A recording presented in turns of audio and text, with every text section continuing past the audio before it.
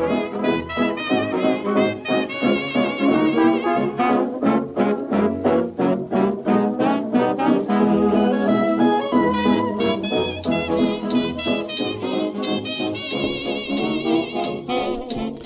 up, everybody? We are back. Welcome to Real Chronicles, brought to you by thecinematicgirl.com. I'm your host, David. I'm joined with the dynamic duo, Mr. Jack Renault. What's going on, gentlemen? And Mr. Hunter Friesen. Hello, hello. How are you guys doing today? Well, there's some movies I've watched this week that don't make it a well week. I had a great week. Yeah. But, I need 2 more days, then it'll be a great week. Yeah, so, Jack, you really avoided, like, hell this week, my friend. You kind of threw me into the deep end with a movie yesterday, so I've got some things to cover in what we watched, but at the end of the day, I am still happy because while as the final line of this movie says nobody's perfect, I do think this movie is pretty close to it, so I'm really excited to be talking about it today. So we are here to talk about one of my favorite Billy Wilder movies and one of my favorite comedies of all time, Some Like It Hot. A movie that just happened to be in the wrong year at the wrong Oscars, which we're going to get into a little later, but it's a pretty perfect movie, like Jack said. Before we get into that, let's get into some of the news of the week. Last week was the Super Bowl, which is the highest viewed anything on television since the moon landing. Has it been that way like ever since, just like year after year? No. It's it's the combination of it's the Super Bowl, 2 well-known teams, Taylor Swift, people that come for the movie trailers and it's kind of like it brought everything together to get that rating. Good game. Yeah, for the back end, third, yeah. Yeah, if you watch if you just skip the first half, then it was a really good game. Yeah, as soon as that game went to overtime, I said, do the Niners not know the new overtime rules? Because why are you taking the ball? I mean, I know this is not a football podcast, but like it's just the most idiotic thing you could do at that moment. Give Mahomes 4 downs, and you're just like, okay, sure, why not?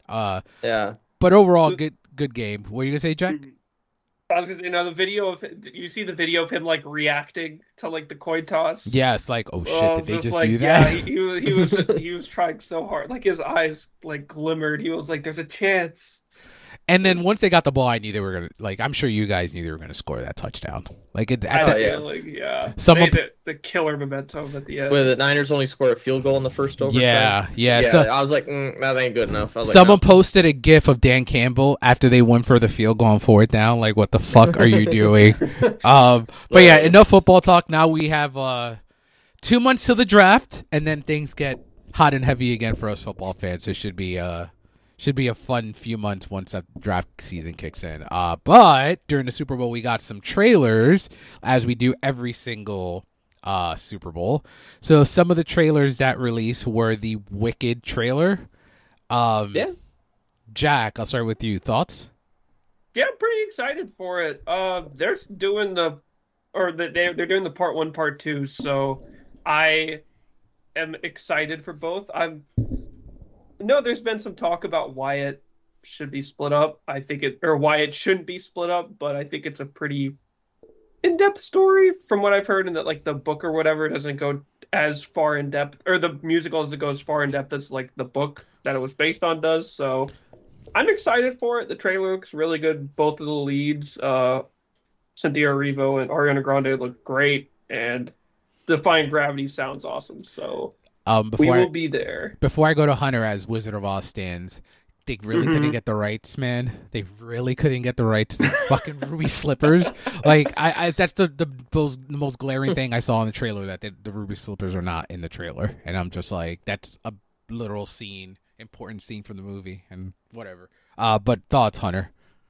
It looked fine. I also have seen The Wizard of Oz once in my life 10 years ago, and I have zero familiarity with this. So when I was watching this with my mom, she's seen the Wicked musical like on stage or something. So she was telling me about it. I was like, this is the first time she's explaining a movie to me, and I'm like, I have no idea. Like, there's a good witch. I was like, the green witch she's the bad one. Why is she good now? And I I was so out of it. So like, it looked fine. I actually did like kind of like the aesthetic of it, and yeah, judging by the trailer, this is not part one. I guess they don't want you to know that, but Yeah, I think I've seen the musical 4 times. Jesus. Yeah, it's an it's an all-timer musical. Okay. Now, adaptation-wise, I don't know why it's 2 parts. I do agree. I think this should be give it 3-hour runtime and call it a day, and then Yeah. 3-hour musicals, bring them back, baby. yeah, man. Intermission and all. Let's go. Yeah, I mean, we'd be fans of that. And like you said, Jack, I know the book is more extensive, so I'm guessing that's why it's split into 2 parts. I'm kind of over them hiding that it's a musical, like they've been doing lately, like studios have been doing lately. But I think this movie's going to make so much money. Though. This movie's literally based on a musical, though, so you can't really like hide it. I don't think they hid it either. Like they were singing in it.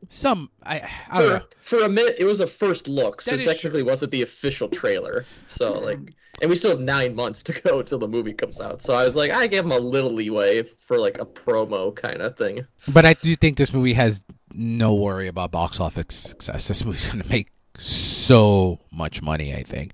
Just from the musical stands and then I was gonna say, yeah. the Ariana stands are just going to watch them to see because Ariana's in the movie. Yeah, I think this movie's going to make a lot of money. Whether it's an Oscar player, I do not think this is going to be an Oscar player. Maybe like Tex. I think I was comparing it to kind of like Wonka's chances, where it's like it's not above the line, but hey, there's craft categories. It could definitely an original song. There's gonna be original song for this movie, so Yep.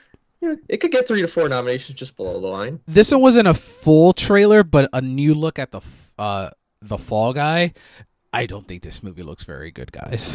Did this play during the Super Bowl? It played during the 6 o'clock pre-show, like literally the commercial before the pre-show started. So basically, they got a discount. Watch it till the national anthem. So like anything that was before that, I just saw like the Twitter pop up. I was like, oh, I'm just not a big David Leitch fan. It looks fine. It looks like, whatever. It'll be a 6 out of 10, good time at the movies. Hey, whatever, and I'm okay with that at some points. Jack, did you see this one? I did not know. Okay. Like Connor, I started after the national anthem. Well, it's weird because there's the first trailer was 3 minutes long, and this one's a minute long, and this one's basically the 3-minute trailer just condensed down to a minute. I don't think there's really much anything new we saw. What we did get is Kingdom from the Planet of the Apes. I love the trilogy that we just had. I am so nervous about this movie because it looks fucking great, but then you see who directed this movie and you're just like, oh no. So the acclaimed director of The Maze Runner, The Scorched Trails, Maze Runner, The Death Cure directed this movie, Mr. Wes Ball. So see, I'm not so nervous only because I just don't care about this movie. Oh, you're not a fan of the trilogy? I like the original trilogy, not the original, the ones we just reboot, got. But I'm like, we don't need a fourth one. Like, who cares? Like, we had a good conclusion, a good story right here. We don't need a new one this early too. It's only been like 6 years. About 6 years. I do think I know where this movie ends just by like the direction of this trailer. This movie ends with like Charlton Heston's character. Like I just feel like we get CGI Charlton Heston. Yep. I like a recast or something like that. All that Mark Wahlberg. Yeah, I didn't even see that one. I don't know how that works. Oh yeah, it's something. It looks good. I think it looks pretty good. Jack, did you see this one? I saw bits of it on Instagram, and I pretty much share the same. I'm kind of in the middle of like where Hunter is. Like, I'm excited enough to where I might check it out, but also like, if it ends up being like, I'm not going to be like heartbroken about it. So, yeah, we still have Matt Reeves in the trilogy, so yeah, I'm glad we have that. And then the last two, Twisters, which just signed me the fuck up. Like that looks like right up like summer blockbuster alley. This looks phenomenal. Jack, thoughts? That Twister, I've only seen Twister once, and I was like 13. My mom showed it to me. It was around the same time she showed me Die Hard, but it didn't make as much of a long-lasting impression. But it'll give me a reason to go back to it, and I think now with kind of my more appreciation for that genre, I think it could go higher. So I'm excited for it. it was the year of the disaster movies because May Twister came out and then July Independence Day came out. Oh, So it was like a few months wow. apart. And then this movie, like, I think, it made $495 million, but Independence Day just, like, dominated that people forget about Twister. Hunter, what about you? I have not seen Twister, and all I was thinking of this movie is like this will be the loudest movie I've ever seen since. And I was trying to think, what was the last movie that was like fucking loud that I saw? I can't remember. Oppenheimer. So, For like one scene. Yeah, for like, one scene. Like consistent loudness. Because this is I was gonna say as a movie theater player, you'll be hearing every single theater this is in. You know, they'll be like, "What's Twister?" And it's like, "Well, you just listen down there. It's over there. You can hear it." And in perfect time. I mean, a lot of us were worried about Hitman moving to 2024 because like the Glenn Powell songs with like Anyone But You making a lot of money, but Hitman and then Twister is coming back like 2 or 3 months apart. I think this is like perfect. That's true. Was it Hitman in July or June? June or May, July? And then this is July. They're right so next to each other. Perfect. And in the last trailer, I don't know if you guys care. I care enough. So Deadpool and Wolverine. I didn't give us much, but for someone like me that's nicer on these movies than like Hunter and you Jack, like.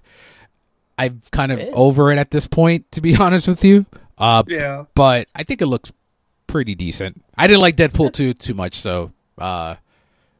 I really like Deadpool 1. Me too. Likewise, yeah. And then when this trailer came out, I went and saw more clips on YouTube of like the first two movies. Like, I actually like these a little more than everything else. And I'm at least giving this movie excitement because you can do so much with it. And what they're setting up right now of being the Marvel Jesus and stuff. I'm like, there's some real fun I could have with this movie. So there is a storyline, and I think this is where they're going. Obviously, we don't know for the next couple of months. There's a storyline with Deadpool in the comics called Deadpool Kills the Marvel Universe, where Deadpool obviously kills the Marvel Universe. I can see a world where Deadpool goes back and kills the Fox Universe and just kills all the characters from like the Marvel Fox Universe, since you see the 20th Century logo within the trailer. So very curious as to what they do there. Yeah, it's in the sand, Jack. Like the old 20th Century Fox logo is in the stand. Oh, yeah. So that's because we keep building with these Marvel movies right now to pretty much nothing. It feels like. So I'm hoping with Deadpool you can really make an actual significant change to this. For the better, just something different is really all I'm asking at this point. I agree. So that segues into the other news that I wanted to talk about was finally the casting of the Fantastic Four, which is Pedro Pascal. It's like the worst kept secret in Hollywood. So it's Pedro Pascal, Vanessa Kirby, Ebon Moss. I never know how to pronounce his last name. Bachrach. And Joseph Quinn are Fantastic Four. Not where I started. When this is even way before you guys were on the pod. I did my dream scenario of Emily Blunt and Krasinski, and then that never happened. And then Well, you got a quarter of it right because Krasinski was in Doctor Strange. That is true. Yeah. For what, 5 minutes? Not even. And then the whole Adam Driver, Margot Robbie rumors, and then we settled. I mean, I don't even think we settled. I think this is actually really good casting across the board. I mean, I don't think the movie will fail because of the actors cast. Do you have any interest, Jack? Fantastic Four. I mean, if we did that, then I'd be Fantastic Four interested. is like the one superhero franchise that I've just like never gone into, like for no reason really. I just like never saw any of the movies and never really had like a driving like passion to, I suppose. So if I hear crazy things, I might check it out, but I don't know. I'm currently not like speeding to the theater. I know you have to watch it, Hunter. Does this? I will, yes, but yeah, I actually in the same with Jack. I think Fantastic Four is the only superhero like team franchise, whatever. I have like never interacted whatsoever. I know who they are and whatnot, but literally, I think John Krasinski is Mr. Fantastic, the most exposure I've ever had to them. Do you know? I know you may not know this, Hunter, but Jack, with your new horror knowledge, do you know who Roger Corman is? Yeah, he did a bunch of like B movies back in the 50s. He also did a 1994 version of the Fantastic Four. Now that Highly I have to look into. recommended. It didn't get released. I own a bootleg Blu-ray copy of it. There's a documentary about how that movie never got the proper release. It is fascinating what happened. Anyone of note in the movie? Nah, I don't know anyone. No, in the okay. movie. I mean, Roger Corman's not paying that. We're too high profile for him, really. So the movie was supposed to release on May 31st, 1994. It was distributed by New Concord. And the budget was $1 million. I'm trying to see if there's anyone here that you may. I'm trying to think 90s. So like Batman had come out. All the two of the Batmans had come out at that point. So Alex Hyde White played Reed Richards. Rebecca Staub played Sue Storm. Jay Underwood played Johnny, and Michael Bailey Smith played Ben Grimm. And then Joseph Culp played Dr. Doom. It's a fascinating watch. If you guys ever, even clips of this, is just like, wow, I can't believe this got made. But yeah, I mean, we'll see what happens with that. That's all the news for the week. Jack, I'm going to save you for last for obvious reasons. Okay. Hunter, let's both just talk about this dumpster fire at the same time. You want to talk about Madam Web? Yeah, we can start off with it if we want to. It's so bad. It's terrible. I think this is the worst ADR in a movie I've ever seen. Is that up there for you? Well, yeah, I'm up in the ante. I think it's one of the worst produced big budget movies I've seen in a long time. In terms of this is just incompetently made. I know you want to not you, but people at some points you want to just blame the studio, they mess with the art, but I'm like, I don't see one semblance of a good movie in here at all. That anybody was doing any good art or good work at all in this movie.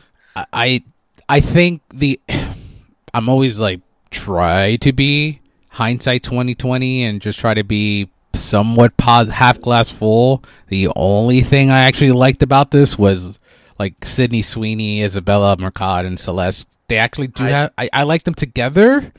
I thought they were terrible. Really? The only thing I liked about I thought Dakota was pretty bad, to be honest with you. She's awful in this movie. And everything about this movie is awful. I really could not find one part that I even ironically enjoyed. Because Adam Scott? No, what's he doing in this movie? What's the point? Do you care if I spoil this for you, Mr. Renault? Be my guest. So the big reveal is that he is Uncle Ben. Well, not big reveal. They literally say it right away. Yeah, it's they go 99 yards on this one, but they won't go in the end zone.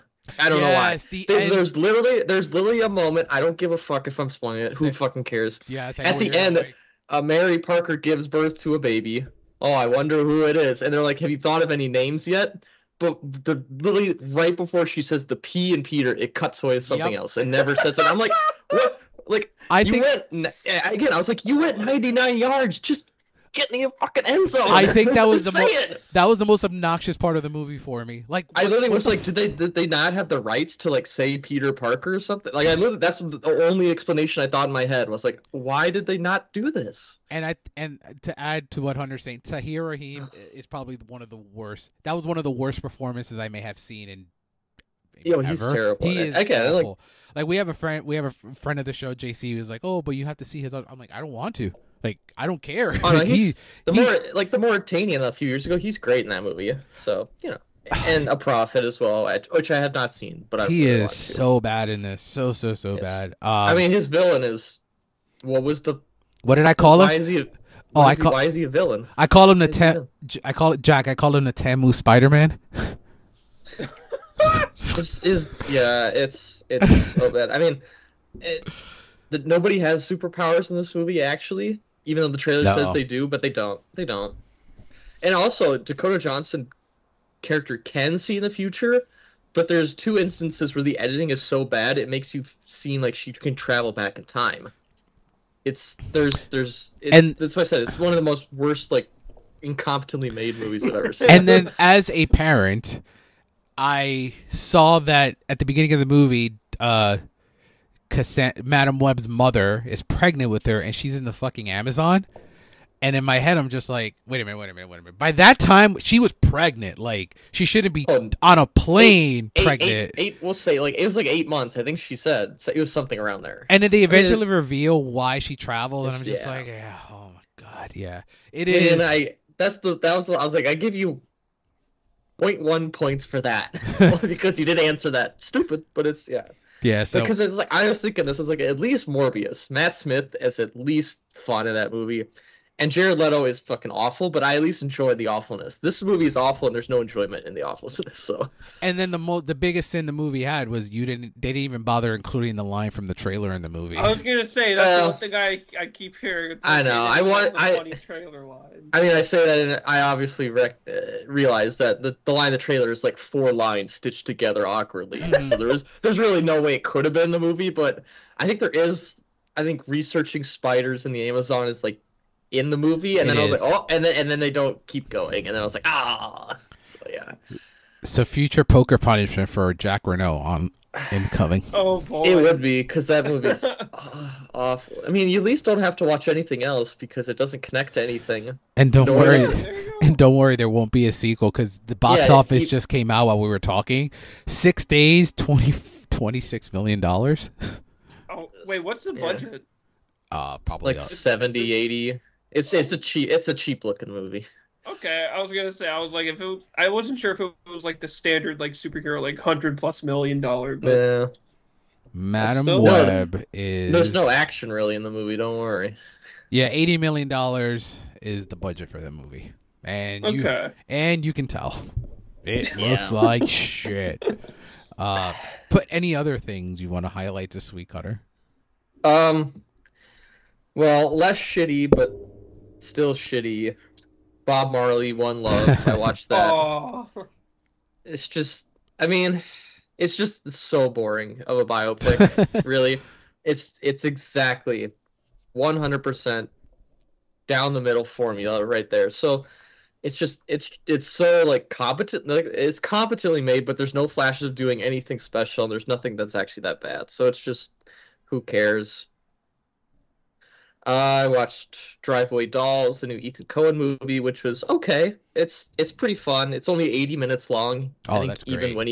So I think it's like 78 minutes long when you take out the credits. So it's super fun. It's super quick. It's not very good.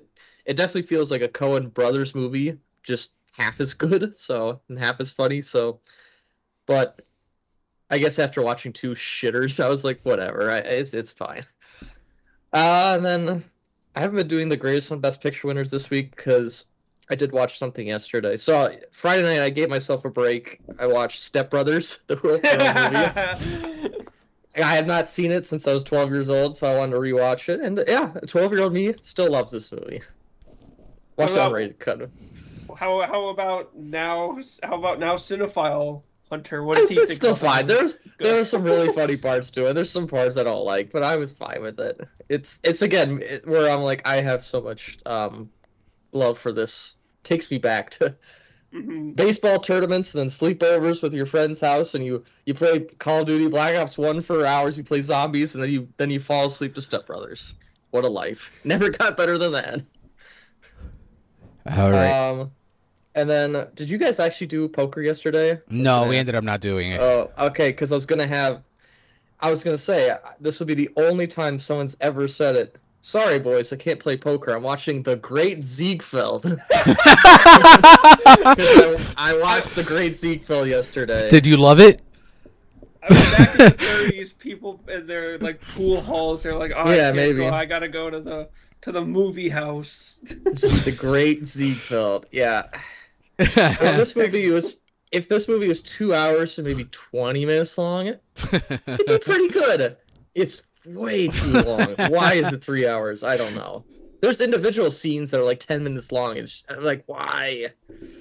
Have you gotten there, Jack? No, I think I'm down to 4, and that's like the one now that I'm like really pushing off.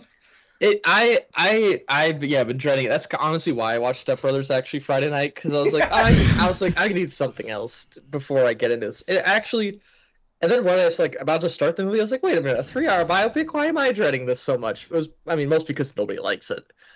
And then yeah, it's not as bad as I thought it was going to be. Honestly, I'm giving it like a 6 out of 10, like 3 stars. It's fine. There's some good acting in it. There's some good musical numbers, but it's way too long. And Tom Jones also is up just not- next, right?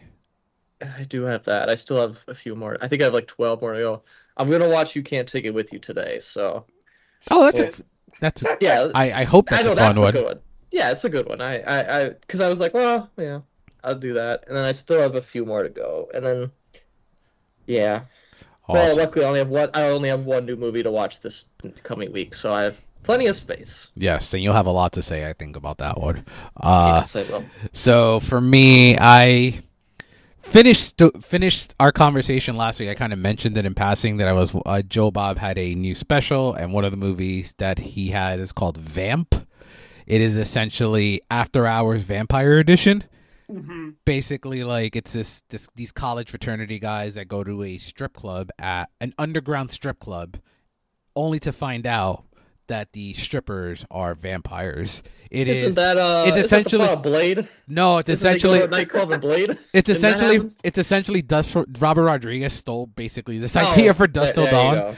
Well, I guess Blade and- stole two then. I guess. And Sort of. I was I was watching it and I got the After Hours vibe a lot because they ended up like when they leave the strip club they just roam around the city and it feels very much like After Hours, and then they cut back to Joe Bob and Joe Bob literally goes on to say that the director of the movie was inspired by After Hours. So I was just like, oh, all right, cool. I also saw. All right, so this movie stars. It's called Collision Course. I know this movie. You I wait, know this really? movie. Yup. Why do you know this movie? It stars Jay Leno and Pat Morita. Oh, early 90s, I'm guessing. That's not my guess. No, Like 1989. 80s. 1989. Yeah. All right, same era. This movie is one of the most racist movies I've ever seen. Wait, Jack, why the fuck do you know what this movie is? Cinemassacre, baby. Just Did- popped up in a random like VHS video, and like just like you said it, like the pairing of Pat Morita, Mr. Miyagi, and Jay Leno. I was just like, what on God's earth? What is this movie? Like, what could this possibly be? I've seen clips of it, but I've never like seen it in a whole. Well, it's on HBO Max if you want to see it. It's. They, I thought they have space for that, but not Coyote versus Act. Yep. I thought it would be fun. It's not as fun as I hoped, unfortunately. I went on some Billy Wilder marathon since we were going to do something like a hot. Saw The Apartment, masterpiece. Sunset Boulevard, masterpiece. I saw, this is only the second time I've seen it, Ace in the Hole. Oh yeah. Yeah, it's a lot better the second time around. I liked it a lot. Yeah. Reminded this he basically plays a news reporter. If you got Kirk Douglas, he's essentially like a down in the dumps version of Charles Foster Kane. If you guys see it, you'll know what I mean there. Then I did some David Lynch because why not? I saw Mulholland Drive, which a little friend of ours is going to talk about in a few seconds, so that's going to be great. How many times have you seen it now? This I'm this is- guessing over under 6.5. I'm gonna say this is over 6. I think I've only logged it because I didn't used to Well, log as much as I well- used to. I mean, I log more. I log more now than I used to. I think this is the 7th time I've seen Mulholland Drive. Yeah, there you go. Okay, I Um, was thinking like in total, like I don't, the logs ain't perfect. It's a perfect movie, though. I think this movie's absolutely perfect with challenging the viewer, and when you actually understand what Lynch is trying to say, it just like hits you like a bag of bricks. It's so damn perfect. It pisses me off. The Academy saw it enough to nominate Lynch, but not nominate it anywhere else, and it's just aggravating. That's one of the. I mean, give it a picture nom, give it an actress nom, just give it a screenplay nom. At least a sound editing or something. Yeah, sure. In an era of only 5 Best Picture nominees, no fucking way. No Yeah, fucking way. yeah. No. I saw Eraserhead. Finally at 4 stars. It is not a movie I would really recommend unless you're really deep into Lynch, because it is just really fucking weird. Like really, really weird. Lost Highway is something I think I'd recommend to both you guys. I'm curious to your thoughts, Hunter, if you ever get to it. Basically, it's his Vertigo. It's a lot of the ideas of obsession with women in the most Lynchian way. Basically, I'll say this. The movie starts with one lead male character in Bill Pullman, and in the middle of the movie, he switches who the lead character of the movie is without telling you why, only to come back at the end it comes full circle at the end. Patricia Arquette is phenomenal in this movie, and the ending is Lynch in the most Lynch type of ending. It's up there for me. It's one of my favorite Lynch movies. I remember JC had said it's weaker for Lynch, but first time I saw it, I was pretty. It's his neo noir essentially too. It's what you would think Lynch would make a neo noir to look like. Then for next week, I saw his Dune, and now knowing what we have completed with Denis, I am happy David Lynch's Dune is here because you guys get to see it, and then you guys are gonna have the notes that you guys are gonna have for next week are gonna be That's true. Yeah, I'm gonna something. be tripling down on Dune this week. So, the Denis version, and I'll watch the Lynch version. I do think you're gonna be between Wednesday and Saturday. I'll be watching it somehow, some way. I think you're gonna be easier on the Lynch one after you see the Denis one, knowing that we have like a legit master class of an adaptation, and this is he tried. That's all you can say. I actually looked out for Frank Herbert's Children of Dune, which is an adaptation, sci-fi miniseries from 2003 with James McAvoy of the other books that he's not going to get to. And I don't think it's very good, but I was just curious. Susan Sarandon's in it too. Showed the Munchkin Fantasia for the first time. Still hits, still great. She loved it, so that's what matters. Restarted Twin Peaks, and I'm on season 2, and the show is a masterpiece. It's one of the best pieces of art ever made. One Day Hunter. And then the last thing, I saw Lisa Frankenstein yesterday. I liked it. I understand why people don't like it. This feels like right up my alley. Like I think this movie has like a cult following, like glued into it already. Like Jennifer's Body was hated when it first came out, and now it's like insanely a cult favorite. I can see this getting that, and it has an 80s aesthetic, which I love. I wish it was an R-rated cut. That's probably my biggest critique on it. It's very tame. Cuts away from all the body horror, which that's not my thing. And then I saw this movie with Alec Baldwin and Kim Basinger this morning called The Getaway. Sure. It's before or after Oscar. How about that? What happened? Before 95 or after 95? Well, what do you mean? When was it released? 1994. Oh, okay. So before Oscar. Oh, sorry. LA Confidential was 97. 97. So this is my also bad. a second adaptation because Steve McQueen did an adaptation of this in the 70s as well. Oh, okay. I recognize the name. Yeah. So and that was that. All right, Mr. Renault, you're up. All right. So I rewatched a couple Jimmy Stewart movies this past week. Mr. Smith Goes to Washington. Probably should have won the Oscar for it. He's freaking incredible in that movie. It has your guy, Thomas Mitchell, my guy, Claude Rains. And I was in the Frank Capra mood after last week, so I felt the need to watch. Then I rewatched the movie he did win the Oscar for, The Philadelphia Story, and honestly, what a trio of Grant, Hepburn, and Stewart. That's just like perfect. That is an all-time trio of like when you think of like headliners for a movie. I still gravitate towards that. Just saying those names, you're like, damn. Do you still disagree with the win? I mean, it's good, and like I think Henry Fonda with the Grapes of Wrath, I think he would have been my pick, but he should be an Oscar winner, and I guess if it wasn't for that, he wouldn't be, or unless some crazy like effect to get It's a Wonderful Life. But I'm glad he is an Oscar win, but I wouldn't say it would be for that, in my opinion. I watched a movie called Extra. This is one of those great public domain movies that has multiple titles. So it is called Pod People, and it's also called Extraterrestrial Visitors, and it is an E.T. ripoff where the aliens look like anteaters. And man, oh man, it is quite the movie. Aside from the funny character design, it was just kind of just standard sci-fi fare of the time, so nothing great, but nothing terrible.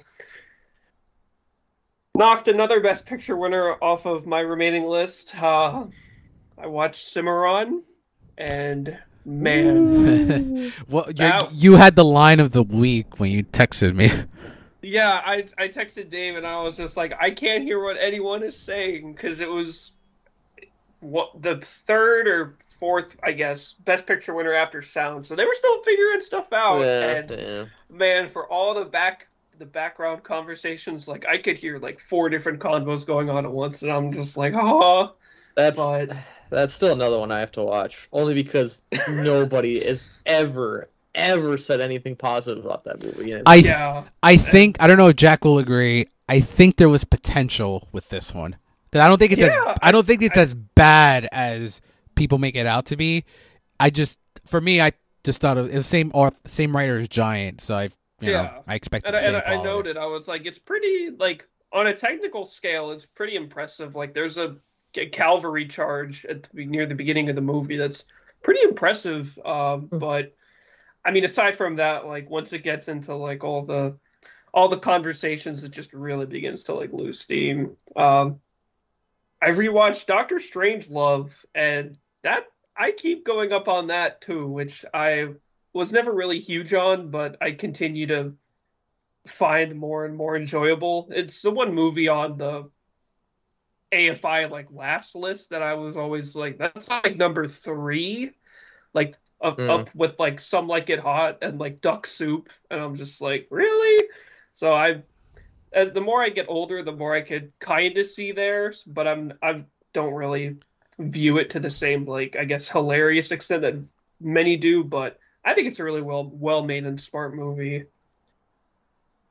And then finally, Dave, Mulholland Drive. My brain hurts.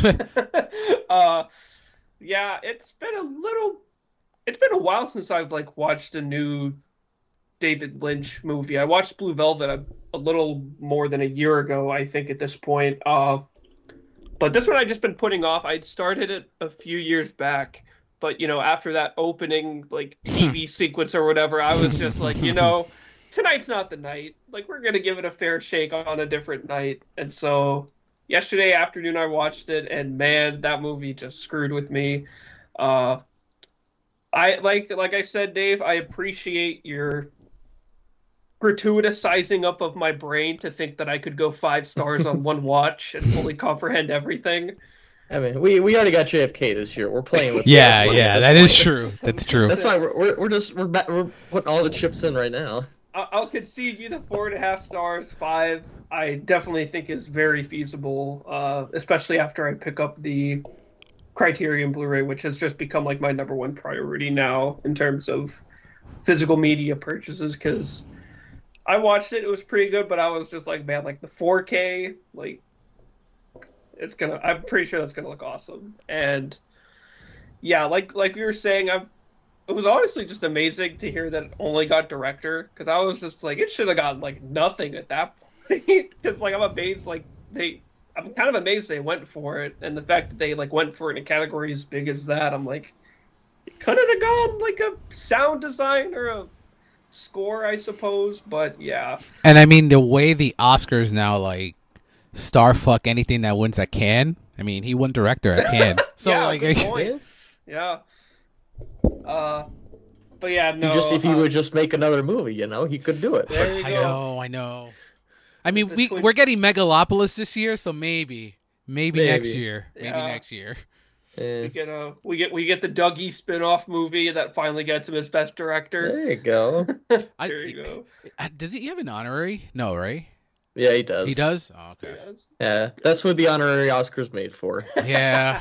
him and like Terrence Malick, and I would have said Wes Anderson at some point too. Just directors that are just like just not, they just don't make mainstream enough movies to win competitive ones, but deserve them. And then shout out to my beloved Ann Miller, and then Billy Ray Cyrus pops up in the movie, which was also pretty funny. So I'm really excited to go back to Mulholland Drive in the future. And then I also rewatched the Twin Peaks pilot because of it, and I will probably be getting back into the show because it's been about a year and about that. And then next year we have the anniversary. So. Oh yeah, good point. I mentioned in the chat, George Bailey and Dale Cooper, like the dynamic duo. Like that's like peak humanity. like peak good people. So I didn't mention this, but I think I can mention some stuff. I saw Dune Part 2. Let's see. I can't under embargo till Wednesday. I think Oppenheimer should be very happy this movie moved to 2024. It's in the winning conversation for next year, I think. The part 2 in the title is the thing that's kind of like bugging me because I don't think there's been a part 2 like literally in the title since The Godfather to win Best Picture. Because Lord of the Rings is Return of the King and whatever, but like the idea. I mean, at least with Dune, there's the familiarity, I guess, with like the first one getting in, so maybe that won't be like a big like detractor, I suppose. But like, I think Oppenheimer is a better movie, but I think that it would have stiff competition with Dune Part 2. Director could be. I mean, I don't know. He didn't get in the last time, so who knows? Yeah. This is a much grander achievement for Denis, I think. I think this is what he does here, especially action-wise. I think it's one of the most impressive things I've seen in a sci-fi movie in a long time. I think Timothée Chalamet is... I don't know how sci-fi... I would have to do research, and I guess unless you guys know, I don't know how sci-fi performances do in acting, like nomination-wise, but I think he deserves a nomination for this. I mean... Has this just been since Sigourney Weaver?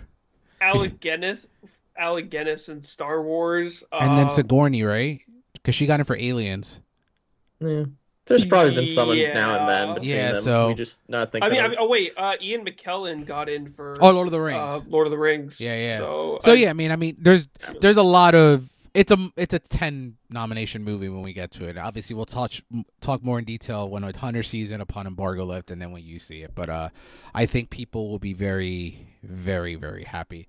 I guess speaking of Oppenheimer, the BAFTAs are going on in a couple hours. Oh, okay. So let's see how wrong we are. Right, we are. So picture Oppenheimer, right? Yeah. Director Christopher Nolan, right? Yep. Actress Emma Stone.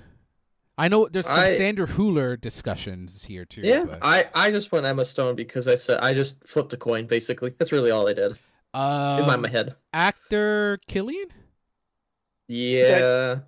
It feels wrong because last year everyone was like, "Oh, it's Colin Farrell," and then it didn't. So I was like, "Well, everyone's on the same one again this year." I'm like, "Oh, if Giamatti wins this, it's over." Yeah. So it's also Supporting actor Downey, right? Downey. Yeah. Supporting. I mean, I don't think it's gonna happen. But last year, Key didn't win supporting, but like in supporting actress, if they love Oppenheimer, could you see a random Emily Blunt win here? Not for Divine, I guess. That's the only like upset type of thing, but I don't think it's it could, but I can't predict that to happen. No, screenplay. I think Anatomy of a Fallen original. Yeah. Adapted. This is like the conversation. You have I have Oppenheimer. Yeah, see, it could be either. Yeah. Score Oppenheimer, right? Yeah. Cinematography Oppenheimer. Editing Oppenheimer. Sound Oppenheimer. Animated film. We didn't talk about this, but Spider-Man destroyed the Annies. They swept the Annies yesterday. So yeah. I'm thinking Spider-Verse here as well. Yeah, I have Spider-Verse. Anything International Anatomy of a Fall, right? Yeah. Yes. British film Poor Things? Yeah. Did I miss anything? No, I have no idea. Special effects, I guess. Visual effects. Doesn't... I guess Napoleon? I have the creator. Yeah, so either or. Who knows? I guess we'll find casting, out. Best casting. This is. We have to pay attention to this now. We have to be watching now. Did Barbie get in this? No. Wait, didn't? Okay. They didn't like Barbie. Really, they didn't like it at all. Yeah. So Poor Things, I guess. I think it was that. I'm trying to look at. It was not. Because Oppenheimer, I don't even think was in this. Yeah, I remember wow. Oppie being snubbed here. It was now. I'm just gonna look up on Wikipedia who was nominated because I have All of Us Strangers winning because I was like, Sure, why not? is All of Us Strangers, Anatomy of a Fall, The Holdovers, How to Have Sex, and Killers of the Flower Moon. Yeah, Killers of the Flower Moon feels like the winner here, but they didn't like Yeah. it too much. But All of the Strangers maybe it. And Yeah. then next week, go ahead. I mean, last year we had Elvis. The year before we had West Side Story. 2020 we had Rocks, and 2019 we had Joker. So it's just like, I don't know what's the theme here. I don't know. No, there isn't, and I think that hasn't been around for a long time either. So Because like Elvis won over Everything Everywhere All at Once, and Triangle, Sadness, and All Quiet on the Western Front. Like 3 movies that did very well. yeah, that's Like what's the cast in Elvis besides Austin Butler and Tom Hanks. Tom man. Hanks? Tom Like Hanks. that's really there's no other cast. So yeah, I mean, I'm my yearly subscription of BritBox. It will be taken up after this podcast, so I can watch the BAFTAs live at 2:00. My yearly subscription to RedditStreams.com is going to be going on. That's great. Well, Yeah, so we should be a not that unpredictable night. I'm assuming. I've never watched the BAFTAs either, so I'm actually curious how it goes. Yeah, it's a fun Sunday when there's no football and it takes up 4 hours, so you kind of get a I'll nice just be little. on the side. Yeah, I'm not gonna. Oh, you're not paying stare full intently attention. at. Yeah, I'm not gonna be staring intently at it. I'm just gonna have it on. And then SAG is next Sunday, so we can make that fun Yeah. prediction next week. Yeah, there you All right, go. awesome. So moving on to why we are here. We are here for the 65th anniversary of Some Like 1959. Yeah, Wait, 65th anniversary of Some Like It Hot. From directed by one of my favorite directors in my top 5, Billy Wilder. As always, we'll get started with our first viewing experience. Mr. Renault, I'll start off with you. When was the first time you saw Some Like It Hot? Well, I first heard about this movie as a preteen through the storied epic rap battles of history. Marilyn Monroe was one of the rappers at one point, and there was a lyric that referenced the movie, but I didn't see it until junior year of high school. And by this time, I was neck deep into classic movies, but it was King Kong, Casablanca, and this that really got me going into black and white movies. And I was pretty much on my side for most of this movie. I was just laughing my ass off, and I was still taken aback just by how smart it was. And yet they have the mobsters there to level out the stakes and still have the movie like exciting, intense, and pretty much since then it's practically retained a spot in my top 25 the entire time. And it maintains a slight edge over Sunset Boulevard. It's only a mere 5 spots higher than it on my all-time favorites list. So it remains my favorite Billy Wilder movie, but the competition is fierce, and this is just one of my favorite movies ever made. And Hunter. I don't know if this is the 3rd consecutive film or like through in a while where I said the first time I watched this was at Film Club at Northern Iowa. Actually, we've just been coincidentally hitting all the past ones I've seen that I need to rewatch. Because I think I looked it up. Spring of 2019, I watched this. I think it was our Valentine's Day movie. I wasn't the one who picked it, but I mean, I'm not complaining at all. So I think we had seen Sunset Boulevard in 2018. Someone showed it, and then this is the second Billy Wilder I've seen. And I've seen The Apartment, and that's the only 3 I've seen, I think. It's on my to-do list this year once I'm done with these Best Picture winners. Because I can't waste time on Best Picture nominees right now. I have to be watching only winners.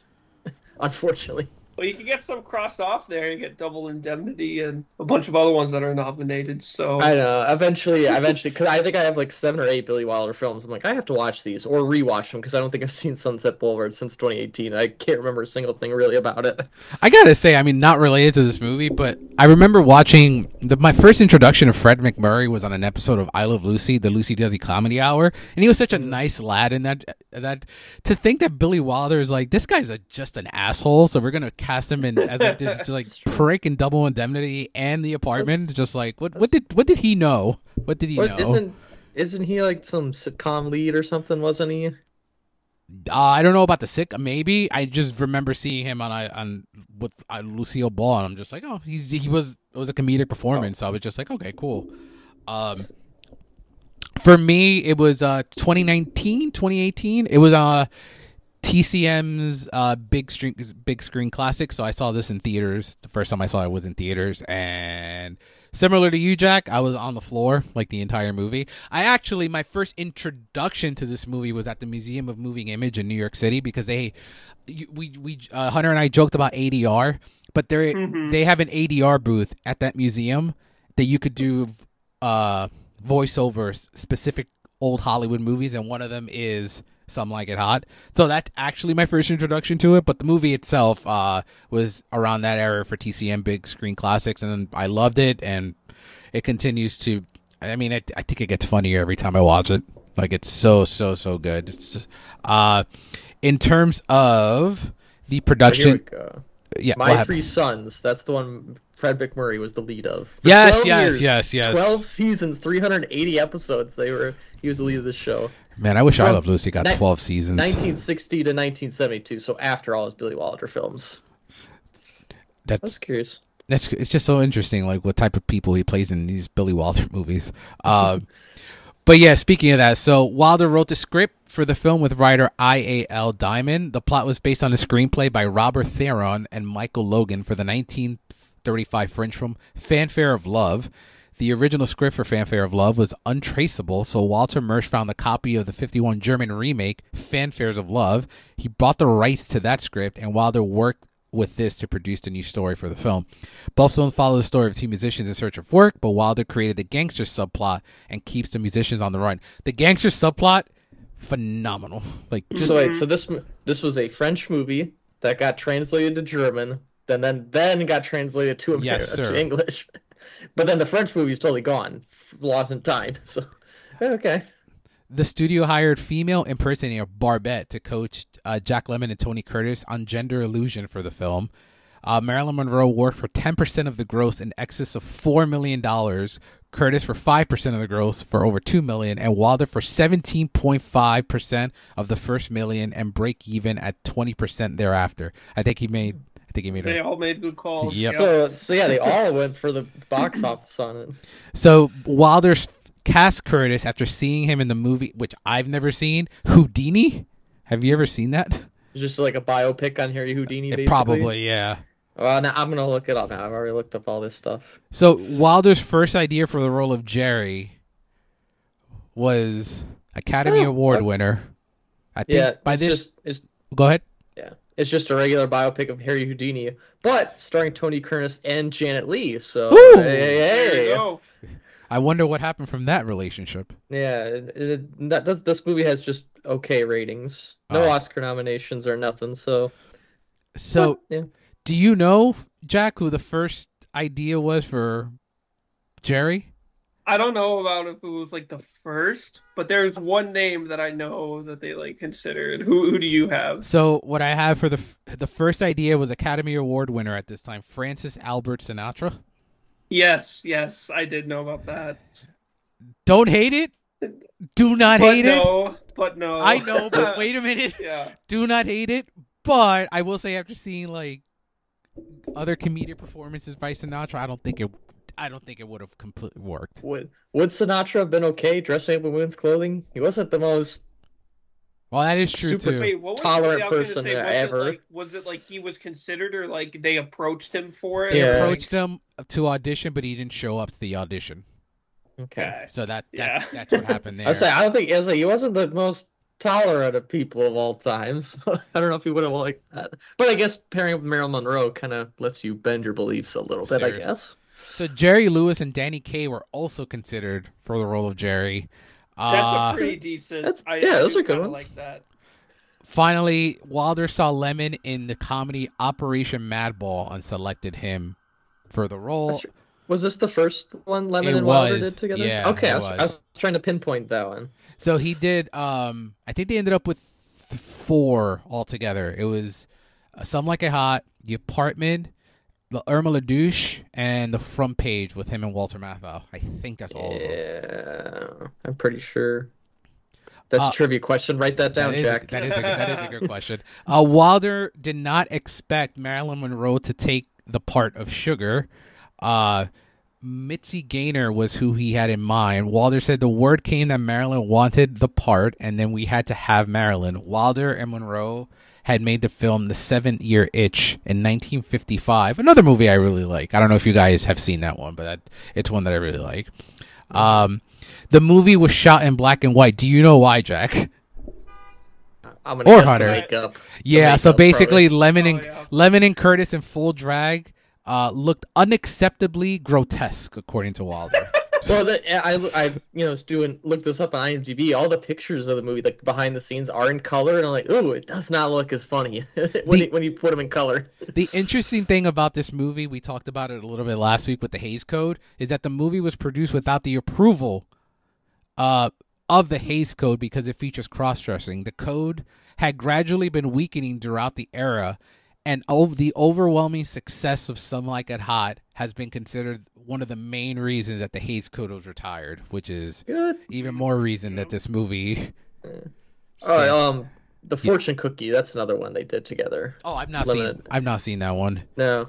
Okay. I just saw there's 5. Yeah, you had the other 4, though. In terms of Maestro's Corner, the music was done by Adolf Deutsch? Yeah, Deutsch. Yeah. So with regard to the sound design, there is a strong musical element, and the soundtrack created by Adolf Deutsch, it has an authentic 1920s jazz feel using sharp, brassy strings. You're usually our music guru here, Jack. What are your thoughts? Man, we need more jazz scores. It's so good. I love the sampling of the various songs in the movie. Running Wild is probably the most significant of them. Mm-hmm. And that's another benefit of the Prohibition timestamp of the movie is that you get that kind of club jazz vibe to it. And yeah, this movie I think was also kind of indirectly helpful in my appreciation of jazz music. And it was around this time that I was actually beginning to listen to a lot of jazz music. So Nice. this definitely helped it. Did one of us try to force this into our musical draft at all or anything? I thought. No, but I was No. thinking about it, and after the Okay. fact, I was like, I would have thought that. No way, I couldn't man. remember if someone actually tried it or we were joking about it after we stopped recording. That some of us was going to think about it. I couldn't remember either or. No way. No way, it doesn't Jack. count. That's why Yeah, I was trying to. I was no. trying to remember. I was like, did somebody try it, or maybe it was because they I would knew they wasn't entertain gonna the work. idea, but shut it down. Yeah, it's not a musical. The It's a movie. good. It's a great music movie. Some great Yes. movie musical scenes. Yeah, But not. it's not. No. The movie was released on March 29th, 1959. Budget was $2.9 million, and it grossed $49 million in that era. So I would say that's easily, I would say, What? 150 today. Yeah. Oh, I'm pulling up the phone again. 1959. Inflation calculator. Yeah. Yeah, 49. Yeah, basic. God. So yeah, they made a lot of money on that one. Yeah, I'm curious, what would it be today? It has to be over $150 million. What's 1959? 59. We'll just say what do you say, $49 million? 49 million is what I have in my end. So, okay. 1, 2, 3, 4, 5, 6. It made over $500 million then. in What? Oh today's my money. God. Wait, is that accurate? Like, $500 million over. oh Really? my, Could a movie make that much money? yeah, it could have. Like, comedies, like, look at the 90s and the 80s with comedies. They were making. Was it in the top 10 of its year? I haven't done this in a while, but that's a good question. Let me bring that up real quick while you guys vamp. Top 10 box office. Here we go. All right. Problem is Broadway's also. There's also a Broadway show of it, so I looked up Some Like It Hot box office. Half its Broadway Have stuff. you seen the Broadway show, Dave? I think you mentioned it. Before. Yes, I have. I was curious because this would not have some of the stuff does not age well, but Sure. they do a really good job of adapting it. I actually really like the musical. I thought it was really good. The fact it got the most Tony nominations, like after I saw it, it didn't shock me. It was actually a really I think I forgot what character it was, but one of the leads won actor. Yeah, no, it was. I took note of that. I actually had this in what saves the best. It was.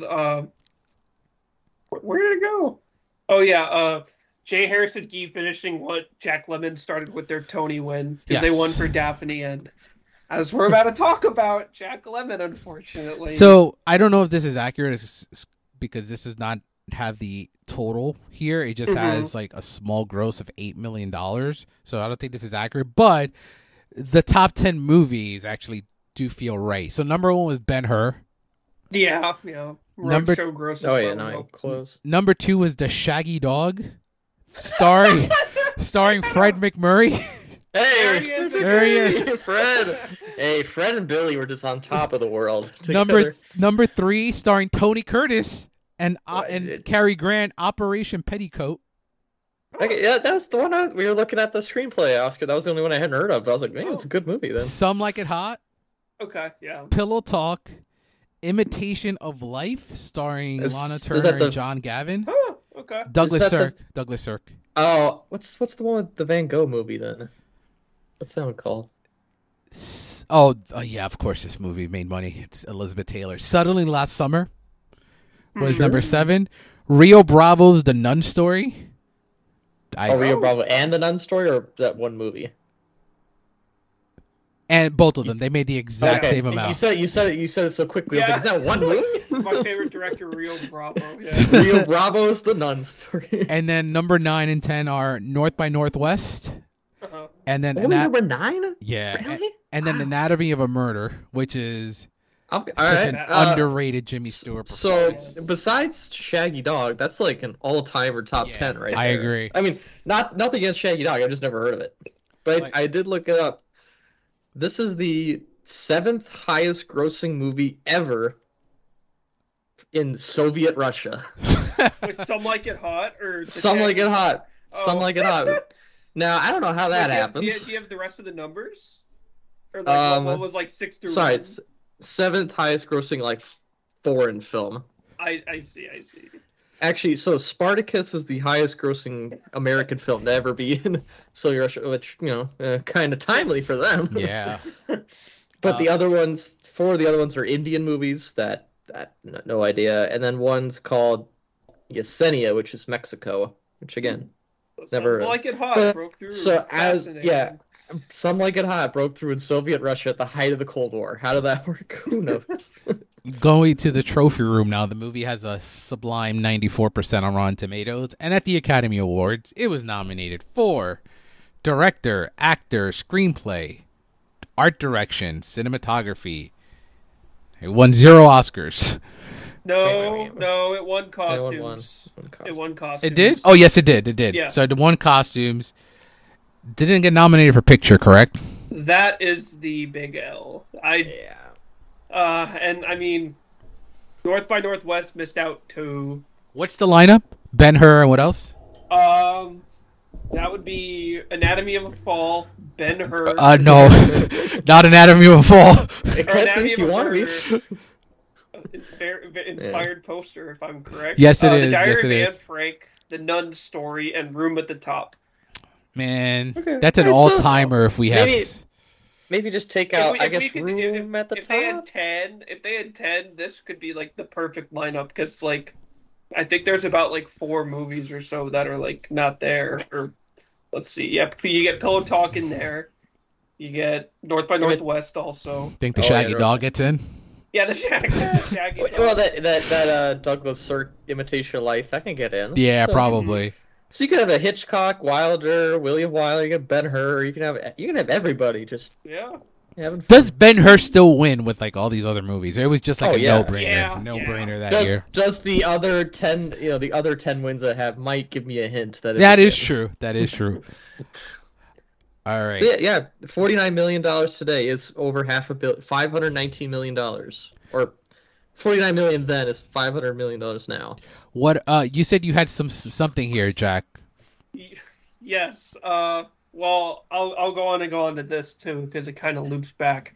So the AFI obviously foamed at the mouth for this. Yes. It was 14 on their initial list of the 100 best American movies of all time. It has since dropped to 22 in 2008. There's have another list. I think it still probably hangs pretty Oh, decent. I think it'd be in the top 30s, 40s, maybe. It'd probably be one of the victims of dropping down of other movies moving up, but I think it'd definitely be Yeah. in there. Their number one comedy of all time, which I can certainly attest to. I think that's a valid placement. And then the number 48 best movie quote of all time with Nobody's Perfect, which was furthermore ranked on the Guardian's list as the 10th best movie moment of all time out of any movie ever. Would you like to know what the rest of that Yes, list looks please. like? I mean, I'll be honest, it's not much of a moment in terms of it's just one line. It's a good line, but it's not a moment in cinema. I was gonna say some of these are like full on scenes. That's what when I hear moment, I think of usually maybe a minute or two. Well, I guess the whole exchange between Jack Lemmon and the guy is something. All right, sorry. Number one is the only one that I'm like, okay, what? Number 9 is fighting the Statue of Liberty from Planet of the Apes. Sure. Understandable. Yeah, that's iconic. Number 8, Rick and Ilsa at the airport, Casablanca. Okay. Yeah. Number 7, the Cooler King escapes on his motorbike, The Great Escape. Iconic shot.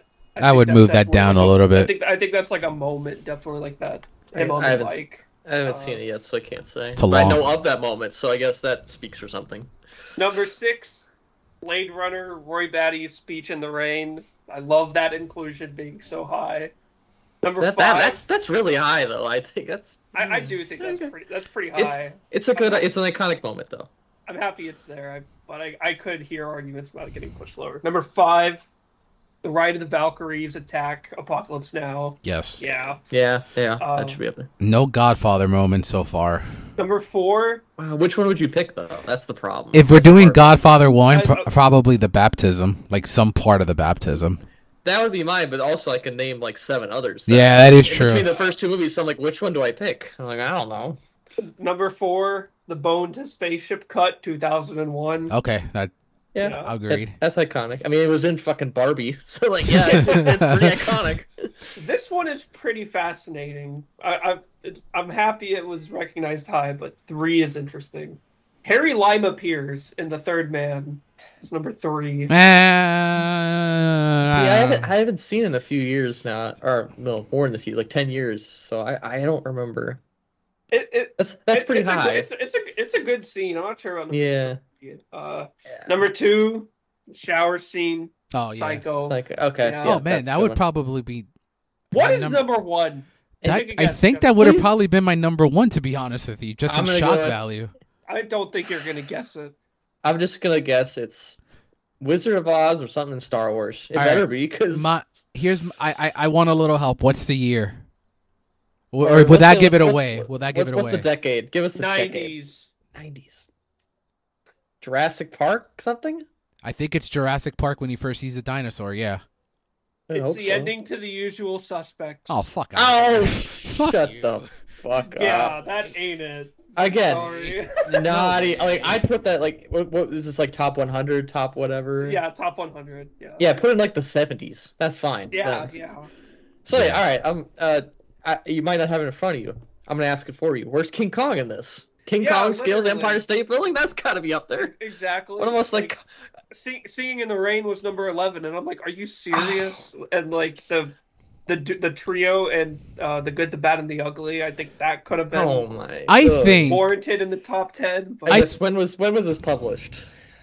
That's the funny part. It was published in 2000, so there's definitely some recency bias with The Usual Suspects. I think I was only going to ask. I was like, if it was like 2016, I was like, well, that's before Kevin Spacey, so now they definitely wouldn't do it.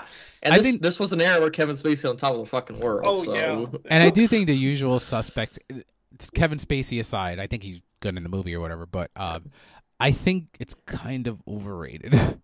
It's a good movie. It's a fine, good movie. I don't have like.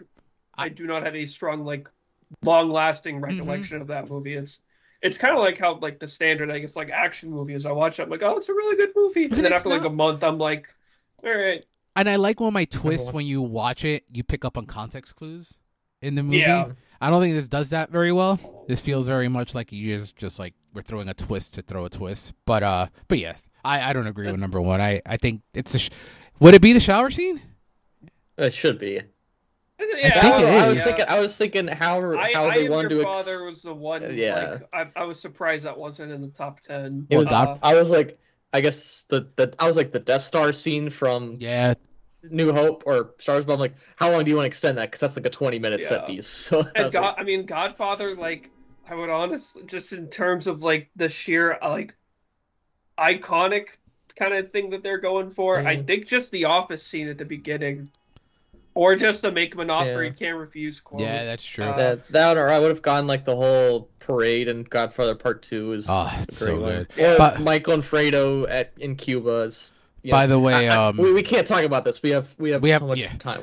We have next month. By the way, Bob Marley made $51 million this week. Why? I mean, I get it why. It's not a terrible. I'm not terrible. I'm being mean. It's actually not a bad movie. It's just boring as fuck. All right, moving on to, yep, that's and you covered all the A5s. Did you? Yep, and then 1989, it was put into the NFR. The first class the first class. Good. So that's how you know. 30-year anniversary too for it. So they were on top of it. All right, Jack. And, you have anything else? Writers Guild voted it the 9th best screenplay of all time. What's And number? Sunset Boulevard is number 7. So God damn it, man! Wow. All right, that's number 7 and number 9. I think he's take the only one with that, 2 yeah. up there. I think All right, Casablanca's number 1. If similar. Oh, Yeah. you don't have that list, right? I'm pretty sure Casablanca's Hold on, 1. I got you. Okay. That is impressive though that he has 2. All right, Jack. So you said it's number 9 all time on WGA's list. I found the list here. So number 10. Well, you guys guess. So number 10 is from the 70s, and I'll give you even a more hint. It's from the early 70s. So in the first 4 years of the decade. Chinatown's not that low, is it? It's not Chinatown. Okay, I know was that like, that's yeah. higher, but So is that The Godfather's one of them? wait, is it the French Connection? No, it's not. You said one of the Godfathers, Hunter? I'm gonna say part 1. I It- think it's part 2. It's part 2. Godfather 2. Ah. Okay, so I don't think that means part 1's up there. I would reverse it, but it still deserves to be on here. Number 9, You Sound Like a Hot. Number 8, I like this movie a lot. Not sure if I would go there, but another 70s movie just to add to the greatest decade ever. Yeah. Oh, Network. Is this Yeah, Annie it's- Hall? Oh, no, okay. it's Network. Okay. 7, you mentioned it was Which- Sunset Boulevard. Number 5, number 6 6. is another 70s movie. Jesus Christ. Is this The Godfather? No, it is not. Is Oh. it Annie Hall? It is Annie Hall. Okay, so Okay, Jack guessed that earlier, so I was just I'm gonna steal basically. And There then you go. number 5 is from the 50s. I'll make this the easiest hint. I think it's the wrong Best Picture winner of that 50s year. Oh, All About Eve. Whatever. Yeah, it's All About Eve. All About Eve is one of the best movies ever made, and so is Sunset Boulevard. They can both be. They can both have fun. Number 4 is easy. It's there was a movie made about this in 2020. About this exact screen. Citizen Kane. Yeah. And then top 3 are like no-brainers. Another 70s movie in the number 3. Chinatown, Yep. Another 70s movie in number 2. Godfather, And then Casablanca. Casablanca 1, yeah. Okay. This is like a phenomenal list. Yeah. Yeah. And When Shakespeare in was Love. when was this published? Does it say Let me ever anywhere? see. I presume you're the top of the. Wait, it was all time. So I think they have like Eternal Sunshine in there. So I don't. Which was This was 2006, okay. so it's been a while. Okay, so if Eternal Sunshine was in there, that's right after Yeah. it came out.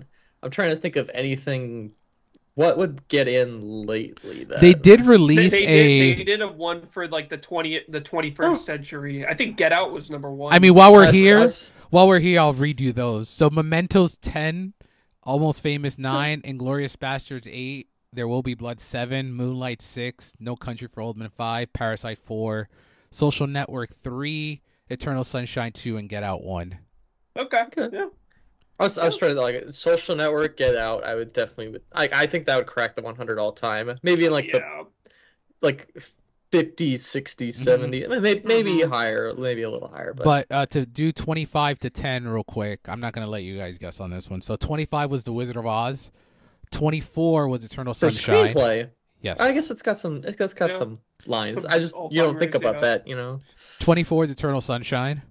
Oh wow, dang, it was really high. 23 is Gone with the Wind. Mhm. 22 is Shawshank Redemption. 21 is North by Northwest. 20 There it is. Yep. It's a Wonderful Life. 19 To Kill a Mockingbird. Hey, eight- that's a good movie. That's a great movie. Pretty good lines. Yeah, good it's a great scripts. movie. 18 On the Waterfront. No problem there. Yeah. 17, I kind of like that this movie's on here. Tootsie. Oh wow, yeah. good. That's a good script. I mean, hey, speaking of Some Like It Hot, Oh there yeah, you that's go. perfect. 16 Pulp Fiction.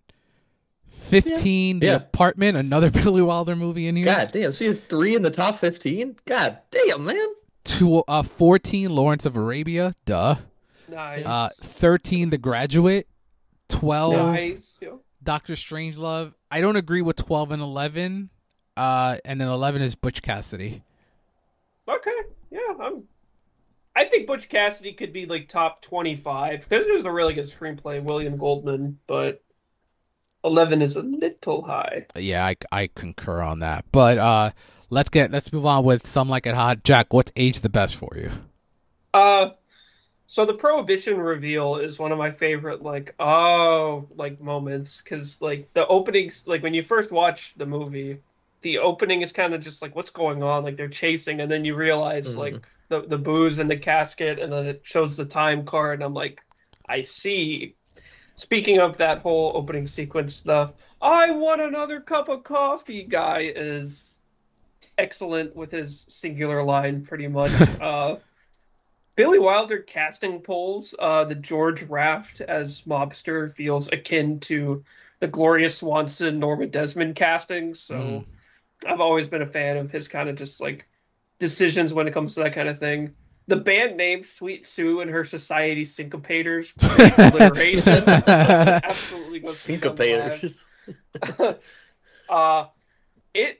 Man, that Dodgers joke about like suppose the Dodgers leave Brooklyn, that was a year old when that happened because I looked like I rewatched and I was like that had to have been like either like at the time, and I was like yeah, like barely a year when that had happened. Let me just add to that. There is it sucks that they moved, but the fact that New York had 3 baseball teams at the same time is like all right, it's a bit much. You all have 2 for everything. You all have only 3. Yeah. Tony Curtis doing Cary Grant, I think, is awesome. And that goes into just the Shell Oil. That could have been. I like there are jokes in like old comedy movies that are like there's a joke in Duck Soup that like references like Woolworths, for example. So like there will be like jokes that like will reference like a defunct company or something. So I'm glad that Shell Oil still is like relevant enough for that joke to continue to be hilarious. And then lastly, and this is probably like the peak comedy in the movie for me, just the intercutting of Sugar and Daphne's dates, I think is delightful, especially with Jack Lemmon and why am I blanking on his name? And Osgood just getting it on with the dances that they're doing, and then of course him back at the apartment with the maracas is just should have beaten Charlton Heston for all I'm concerned. And Hunter, what do you got here? I just kept mine short because I figured we're going to talk about all of it pretty much. And it's like it's one of those where it's like the Godfather moments. Well, you can't talk about one because you got to talk about all of them. But I said the HBS, the blending of the crime and the comedy, where you see all the mob men get whacked in the parking garage, and then within like 2 minutes they're walking on the train runway as women. So it's a funny thing to see how they could blend those two so well together. That one, and then one of my favorite lines was, "Why would a guy want to marry a guy?" You just think of all the people in the audience going, "Whoa!" and now you can now it's a whole lot different watching it now I watched it in 2019, but back then.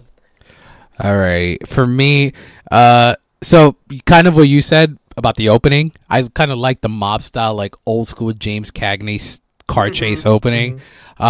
Just the idea of blending, because this is essentially a crime film and a comedy at the same time. So the kind of the blending of the comedy, the screwball comedy and crime So there's a whole subplot about the crime. Like there's a whole 20-minute movie you could make out of that stuff. Seriously. So I think going on that, I think this movie's one of the best paced 2-hour movies I've ever seen, specifically because for me, comedy should not be over 100 minutes for them to be really, really good. And this is over 2 hours and it's a brisk pace. The inclusion of the St. Valentine's Day Massacre as a mob historian, I was really like, I'm like, oh, that's a very like nice little touch. And I watched it on Valentine's Day, and I didn't even like put two and two together. I was like, oh yeah, like it's not just like a good like romance movie. The massacre. Marilyn Monroe in literally every goddamn scene in this movie. We didn't mention it, but she was robbed of a nomination, quite frankly. Oh, yeah. Phenomenal in this, man. She's so good. It's So, probably my favorite performance of hers. I know, Dave, that nobody ever wants to hear the name of this movie again, but after watching Blonde, there is a little bit of something you see in this movie more. What do you mean? Blonde, the Ana de Armas movie. No, yeah. Well, there's scenes of Some Like It Hot in that movie. yes. And very, the very production well of Some done. Like It Hot. Very well done in that. That's why I'm saying, like, after watching Blonde and then you watch this, it's like, hey, they recreated this movie pretty damn well in that movie. Do you think you ever? I mean, we're the only blonde defenders I think around here. Will you ever? Don't say it too. Yeah, I won't say that too loud. Will you ever watch that movie again? I have rewatched it actually. Oh, you already. have? Oh, this is a endlessly fascinating movie for me. But again, I didn't tell. This is the first I've ever told people that I've watched that movie more than once. I've been wanting to, but no one wants to watch it with me, and I don't want to. I never want to watch it by myself. No, I think it's a great movie, and I think so too. I really enjoy it. I really enjoy it. No, I guess enjoyed is not the right word to say, but I really did like it. I kind of hope this gets a physical media release, but that's another conversation. Yeah. And what's aged the best? Marrying someone for financial security, because she's like all in as soon as she finds out this guy's like, what is it, multi-millionaire? Mm-hmm. Well, then she does tell him that at the end he reveals that he's a two-time and penniless that is true, saxophone player. So I guess they do marry for love. At least we're assuming they get married. And then final lines in movies. More on that later. Yeah. The Rushmore has. We'll keep that one. What's aged the worst? I had to really stretch here. Yep, I literally wrote that down. That I'm pulling on these. So mine's a joke, so it actually doesn't. Ukuleles as an instrument. No, this is about Rushmore for ukuleles. That's what I was going to put down. I was going to say it had kind of a surge, I think. So I knew a lot of people in high school wanted to play the ukulele. So. I've never met anyone in New York, New Jersey that said, you know what I want to do? I want to play the ukulele today. Well, the only reason I'll allow them is if they watch this movie, because then it's like, all right, fine. I do have a harmonica in my house. Yeah. Can you play it? Yeah, I've got it for you right now. Jack, what do you got? So, like Dave said, I'm pretty much just pulling on mine. In the Valentine's Day Massacre, one of the shotgun muzzles looks like it was getting about 3 shots off a second, which is not really how pumps work. And then I'll suspend my disbelief for Josephine making those bike treks in time, because that just looks like a long way. And then there it is. Got Howlin' Wolf on the quad. And then lastly, the logic of the cross-dressing and moving between locations isn't always there, but it's part of the fun. And then that lobby boy is annoying as hell. It's just like, hey, doll, and it's just like really overdoing it. He's no Mustafa, that's for sure. But nobody is. Yeah, like I said at the beginning, this movie's pretty damn perfect, so I was just pulling on these. Was that all you had? I really don't have much. I guess the idea to cross-dress as men to get in a girls' band. But yeah. But it's really funny. It's it is funny. Yeah. My only age the worst, nominating Jack Lemmon for Best Actor, but not the other two at all. So not Tony Curtis or Marilyn Monroe at all. I was like, oh, okay. Is Lemmon best in show though for you? Probably yes, but it just feels wrong to nominate one and not the other two at least. I wonder if I presume Curtis would have been thrown in lead too. Oh yeah, So she could have been supporting it. I mean, yeah, Marilyn Monroe is actually not first build, but like she's the first name on the poster. So it's like, Mhm. but I think as you should though. well, yeah, the Yeah. thing. Now, I also, when we went through the Oscars in that top 10 of the year, this is a stacked year, so I guess there's that. It's funny when I think of, I don't want to bring this back to football, but the Taylor Swift and like Travis Kelce thing, like around this era, this is when Marilyn was with Joe DiMaggio, and that like Marilyn was just like the name in the world at that time. So it's just thinking of like the dynamic of the craziness for both. Anything else, Hunter? No, that was the only one I had, because there was nothing I could really pick that was actually substantial. Yeah, same here. All right, Jack, we talked about this before. Who is your Joe Spinell That Guy award? Oh boy. Okay, so I had to actually like kind of poll and like look, because like I know like the main three and everybody else kind of just like I didn't really know, so I had to do a little looking into it. So the waiter slash I guess like pallbearer or whatever he is at the speakeasy at the beginning, his name is Paul Frees. He has been in Mary Poppins, Patton, A Place in the Sun.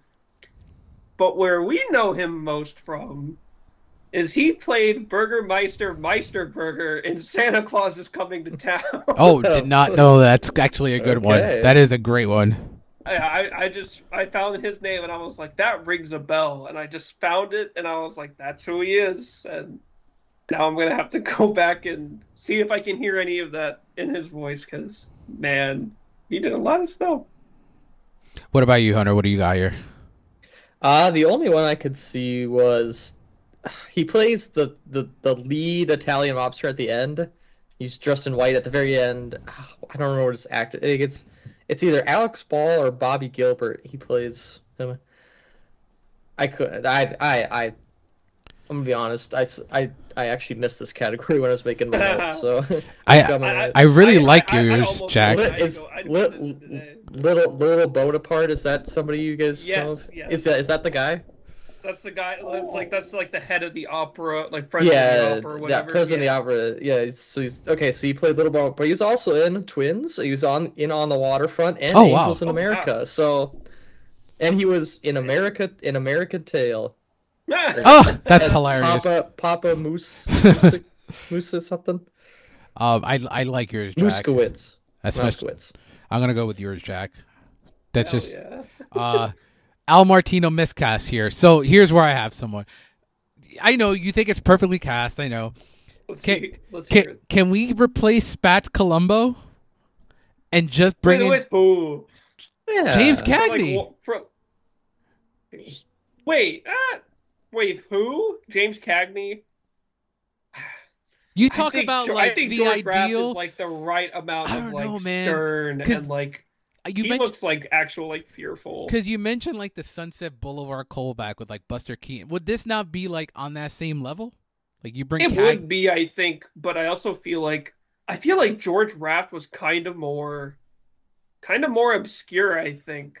Oh yeah, Whereas you're like right there. James Cagney was doing like, because I'm pretty sure George Raft was like, I think he was like the heavy in a lot of those, and he was like the bad guy. So if you got James Cagney to play Little Bonaparte at the end, that would be funny. Yeah. That would be hilarious. What do you got here? You said it's perfectly cast, right, Jack? yeah, although there was one name that you didn't, I don't think you mentioned during the casting what ifs that I was stunned you didn't mention. No, save it. I have it for later. Okay, And it's fascinating where we end up a year later, by the way. Oh yes, okay, then it is yeah. the right one, Yeah. given it's a year away. So. It wouldn't have worked. I just want to say that. Yeah, no. Where we were like, no, where we end up, much better position. And Hunter's like, what the fuck are these guys talking about?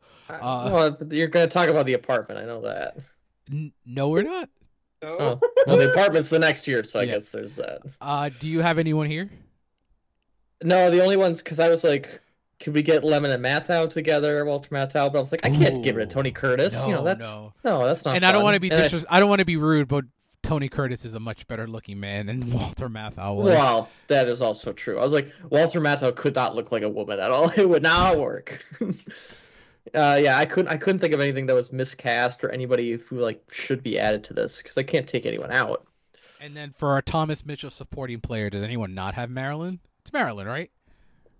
No. I think didn't have her she's in the top 3. I think only because she's literally the poster. She's the front of the poster. I couldn't do it on technicalities. From that said, I think there is an easy answer. There is. Yeah. Even going beyond the top 3. Yeah. Who is it's it? Osgood. It's Osgood. Yeah. Oh, okay. Joey Brown as Osgood. Osgood fielding the third. So where I had so I definitely if you want to put Marilyn supporting, then yes, she would. I was gonna definitely put be in Osgood and Black Turtleneck Guy. He doesn't have that much screen time. He's in too much of the movie. I think he is. Yeah. I guess we could just go on in there. I have little Bonaparte for Black Turtleneck Guy because honestly, all right, yeah, that's good too. I think he kind of is giving what 90s Pacino is going to do in 40 years. Yeah. He's like, some say he's going a bit too far, but others say he's a stand-up guy or something like that. I'm just like, yeah, like that's pretty good. Remake this in like today. But others say he's a stand-up guy.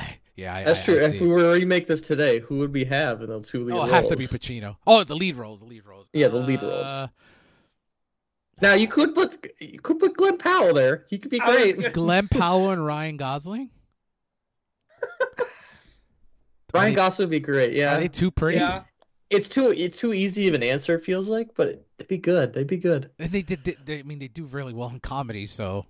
Yeah, I know. Who's the mayor? By the way, we're right on our prediction. BAFTA gives some awards before the telecast. Anatomy of a Fall just won screenplay, so I will be picking that for our Oscars next. Okay.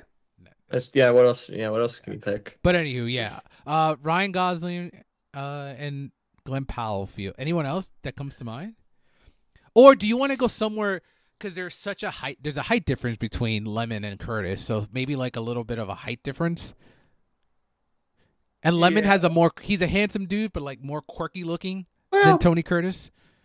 I don't think we have to go 1-for-1 remake. Yeah. You know, we can have some fun with this. Yeah. Who would be Marilyn? It'd be weird to make it nowadays. Who would be Marilyn Monroe's character though? Now that's Taylor Swift. You know, I'm trying to think. You want the same iconic status? Get her on the front poster. That's a $500 million movie right there. Just get on opening weekend. Get on a De Armas. Oh no! Just do it again. She already did a couple scenes as well. We could just redo the whole thing. Next up is you said Osgood is too much. So who did you have for Black Turtleneck Guy? Little Bonaparte. Little Bonaparte. Yeah. Do we have a Maurice Jarre music moment drop? I mean, I kind of just went with Running Wild on the train. Mm-hmm. Not only is it funny to have Josephine and Daphne cook with their improv solos and him just spinning the bass around, but then Marilyn comes in and kind of just steals the show with their singing, and yeah. All right. But there's a lot of good music performances. Like I said, if someone really wanted to try and argue it for the draft, I'd hear you out. And then Hunter, do you have anything there? I Want to Be Loved by You. Yeah, the song in the club. So that's what I had too. It was between that or the train one. So yeah. And then our either or. MVP. Who do you got? I couldn't pick, so I actually just did go with Billy Wilder. I was like, if you write and direct this, you kind of have to be MVP. I honestly didn't even do MVP when I was doing my notes. Lemon, Curtis, and yeah, I was like, I couldn't pick just one of those three. It's literally either Billy Wilder or that trio of actors. Like, yeah, there's just so much work going around this movie that everyone's doing their part. And let's see, and that's it. Yes, he did produce it as well. So if you write, direct, and produce this movie, you kind of have to be MVP. All right, and I had Lemon and Curtis, and then Mount Rushmore. I know the answer for. I definitely know it for Jack. I don't know for Hunter. Billy Wilder. It's my number one for sure. How would we make his top four? So for me, I'd say Sunset and this have to be down there. Sunset, The Apartment, Some Like It Hot, and Double Indemnity for me. Yep. That's mine. Yeah, I think that probably. I wonder what is this known for if I look it up right now. The Apartment, Sun Like It Hot, Sabrina, and Sunset Sabrina's Boulevard. my 5, so no hate Okay. there. I love Sabrina. I do need to see The Lost Weekend is one of my remaining That's a good one of my one. remaining best It's a picture great one. winners. That is I true, was I- intentionally holding off on one movie that I am assured that'll be a good experience. So. It's a It's better actually- version of Leaving Las Vegas. huh. I know. The problem is, I have Billy Wilder on my like directors to watch. The problem is, he's directed 27 movies. I think like 16 of them are on my watch list. I'm like, that's too many. It's Oh, gonna they're take all- me like they're 2 all months. worth it, and, man. They're so and they're all good. good. I know. It's the bad problem to have, or a good problem to have, of like too many good movies to watch. Alrighty, is this Mount Rushmore for rom-coms? Yes. Yeah, I I think we would discussed this last week. Is it Sure. no? For that was for It Happened Or One it Night. happened one night. Yeah. Yeah. Which was last week? Yeah, that's Is- true. Yeah, yeah. Is this for Mount Rushmore for comedies? Period. For me, yeah. Yeah, for me too. Yeah, that's so broad. Yeah. So here- I'd have to say yes. I here's mean, an- AFI has the number one, so I guess it is. Here's an interesting discussion. If we count this in this genre, mob movies. I'll Mhm. go on and say I had Mount Rushmore of mob hits in movies. The cake scene is awesome. It is. Yeah. So obviously, Godfather 1, 2, and Goodfellas are the top 3. Yeah, so I can't put Something Like It Hot right next to those. In terms of like, Well, it's not a you know, mob especially movie. with the movie. If I'm looking at it as an actual Mount Rushmore, I can just represent the Godfathers as Michael Corleone. Oh, there you go. And then we'll have Oh. Goodfellas. We'll have the painting of the dogs up there. And then from there, I think you could have fun with like the fourth spot. I'd throw it in because it's not like the first thing I think of is like, oh, mob movie, but it's a it's- conversation. yeah, it's pretty great collectively speaking. Marilyn Monroe, yes, right? Yeah. Yeah. You know, unfortunately, because there's not a lot to pick from. Yeah, That's the thing. I think I've got to say, I think she ends up winning an Oscar. If she would have lived, I think she would have won an Oscar. Yeah. I think she was getting better as obviously. So she would have some supporting Oscar, Mhm. I think, and some comedy. Mhm. I know you guys have ukuleles. I I'm trying to think of what else is up there. Yeah, what else could you put in? Oh shit! Boy in the Heron animated film. I was gonna say, I was like, that could happen. Fun That's the one stuff thing I was- now. Now I have no idea. I'm still gonna go Ain't that- Spider-Verse to the end. Probably. I need to stop turning on notification because I have some stuff. Poor things from VFX as well. Oh, well, damn. All right. Interesting. I'm gonna turn off notifications. So now we're screwed over in VFX because we got barely anything. Yeah. Keep the notifications going. What else you got? The one that we haven't talked about, closing movie lines. That was the one I I think yes. The other two that for me are definitely up there. Louis, I believe this is the beginning of a beautiful friendship, and Yeah. Forget It, Jake, it's Chinatown. Yes. Two of Writers Guild 3 best screenplays. There you go. Alrighty, and then Hunter, do you have anything here? Mine was Billy Wilder, Final Lines, Jack Lemmon performances. Yes. Since Yeah. this, The Apartment.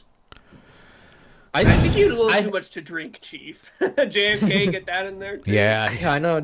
I know. I was like, because it's one of those where it's like 50s, and he goes all the way into the 90s. Because I love Glengarry Glen I Ross. think he's phenomenal in amazing that. in that. So it's one of those. And I haven't seen his 2 Oscar-winning performances either. Ironically, So there have I. No, I haven't. So it's like it's hard for me to. I mean, I say yes, but I'm like I haven't seen half the shit he's been in that people love. How about these two movies that wouldn't work today? Mount Rushmore.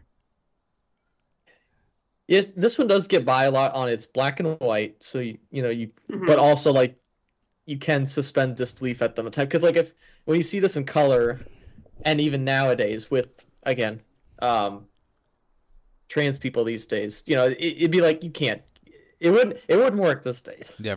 And then finally, and it really shouldn't work. It shouldn't work. It's of its time. It doesn't need to be remade. And I don't know why I didn't include this before. Movies that take place in Florida. Oh. Well, hey. Godfather takes place in Florida for I was gonna say. Godfather 2 is Cuba. Miami. go to- No, they go to Hyman Roth's like Hyman house. Roth. Oh, watch that it. little scene in to Yeah. watch in order Yeah, to Hyman be, Roth. he was like, oh, Yeah. when they fixed the 1918 the World Series, yes, Yeah, good yeah. old Hyman Yeah. Roth. Yeah. So Godfather 2, Some Like It Yeah, Hot. Well, I mean, course. I think Scarface might get Scar- priority Oh, That's yeah, in there for that's me. in the That's crime in in the there for me. crime field. Not the Florida Project. I haven't seen Oh. it. I haven't seen it. It's a good. There's a lot of Florida movies. Yeah, there. there's a lot of Florida movies. All right. Plus Florida movies. Let's just see what it says. And then while Hunter's looking that up, some fun facts for the movie. Marilyn Monroe required 47 takes to get "It's Me, Sugar" correct. Instead saying "Sugar, it's me" or "It's Sugar, me." After 30 takes, Billy Wilder had the line written on a blackboard.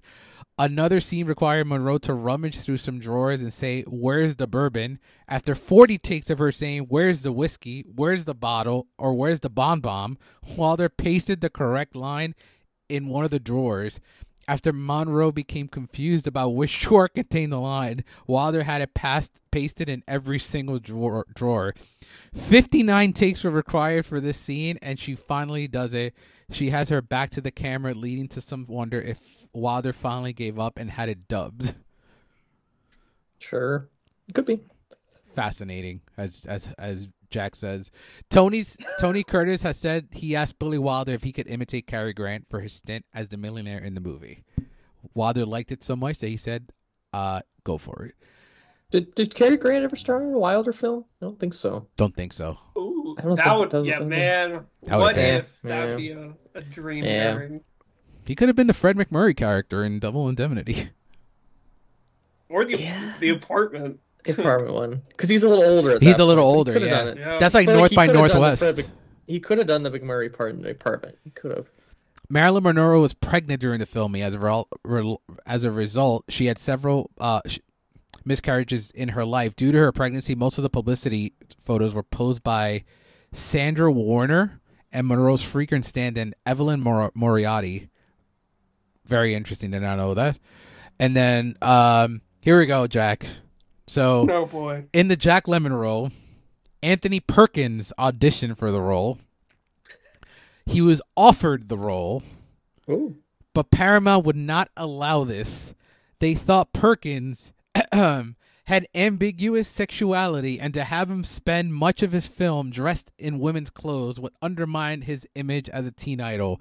Fast forward 12 months, he is in Psycho Well, for I guess Paramount. it's the better use of him being dressed in women's clothes. Yes. In that There, movie. good point, I suppose. It's the better because it made it's the right actor for the right role at that point. now Jack Lemmon is Norman Bates. Yeah. Happy. I don't want to sell Jack Lemmon short. He could be great at it. Yeah. It'd be odd at that moment. It'd be Very. definitely odd. It actually, I think it would fall more into how he looked like in the book, in the Psycho book. Yeah. I've never read the Psycho book. Yeah. But yeah, obviously Perkins, Psycho. Oh yeah. So Yeah, we're yeah. good. That's 65 years next year, by the way, gents. Oh. Just Oh, putting that boy. out there. It's not like we did Psycho 2 just a little bit ago. Tony Curtis, bassist performance of the persona of Josephine on Grace Kelly and Eve Arden, and his mother. Sure. Interesting amalgamation. Yeah, sure. So we mentioned it's been adapted to Broadway. 2022 was one, and 1972 was the other, but it was named Sugar in 1972. Mm. The Nemaya Persoff role originally was offered to Edward G. Robinson. This is a fascinating fact. Oh. Little Bonaparte, yep. But Okay. Robinson had vowed to never again to work with George Raft, with whom he had a fight on the set of Manpower. When for a scene, Raft spun him around too hard. However, the role of Johnny Paradise, the kid homaging Raft's cheap trick of coin flipping, went to Edward G. Robinson Jr. Oh, that's funny. I did see him in the cast, and I was like, wait, that's not him? But See, he didn't. He gets to kill George Raft in the movie if he took the role. So you would get your revenge right there. That would be. Could have done it. And then could have sold the role back. And in the last Yeah. one, the famous closing line, "Well, nobody's perfect," was actually never intended to make the final film. It was apparently to be replaced by the writers once they thought of something they liked better. Billy Wilder, each credit himself and IAL Diamond for pushing to keep the line in the movie. So obviously it turned out pretty well. There you go. Yeah. And that's all I got. Jack usually has some stuff. Anything you have? No, you actually hit everything that I had. Oh, great. And that wraps everything up. This is a fun discussion. This is definitely one of the funnest ones we've done, especially when it comes to Billy Wilder. It's always good to touch on his movies. Next week, it's going to be a fun one. Just because you guys have not seen this, and I have, and in honor of the release of Denis Villeneuve's Dune Part 2, we are going to travel to Arrakis for the 40th anniversary of David Lynch's Dune, which is going to be quite the discussion. I'm going to be spending over 5 hours in Arrakis this week between the two movies. It's 2 hours and 40 and 2 hours and 16. It's going to be... Yeah, oh yeah. It's going to be long. And the fact that David Lynch got the... So, Denis' adaptation total is going to total over 5 hours. Yeah, it's like 5.5. Yeah, Lynch got 2 hours and 16 minutes for the whole book. Denis got to work on his speed run. He's got 2 hours to catch up on. So, Jack, let everyone know where they can find you. Yeah, you can find me on Letterboxd. You just look up my name, you'll see what I'm watching there. And all three of us over on the League of Cinephiles, Season 4 is underway, and we'll be getting our first matches up here pretty soon. And Hunter. You can find me at thecinemadispatch.com. You can read my reviews for Madam Web and Bob Marley right now. You can read my review for Dune Part 2 when the embargo lifts on Wednesday. You can also find me at the Critics Circle. We just announced our Best of 2023 awards. No surprise, Oppenheimer dominated that one, as it should, I say. So, yeah. And you can find me at thecinematicreel.com. You could also find my review of Dune going live on Wednesday at 12 p.m. Eastern Standard Time. And I will be watching Love Lives Bleeding on Tuesday, so watch out for a review of that. So that should be a fun one. And until next week, when we come back from Arrakis, see you at the movies.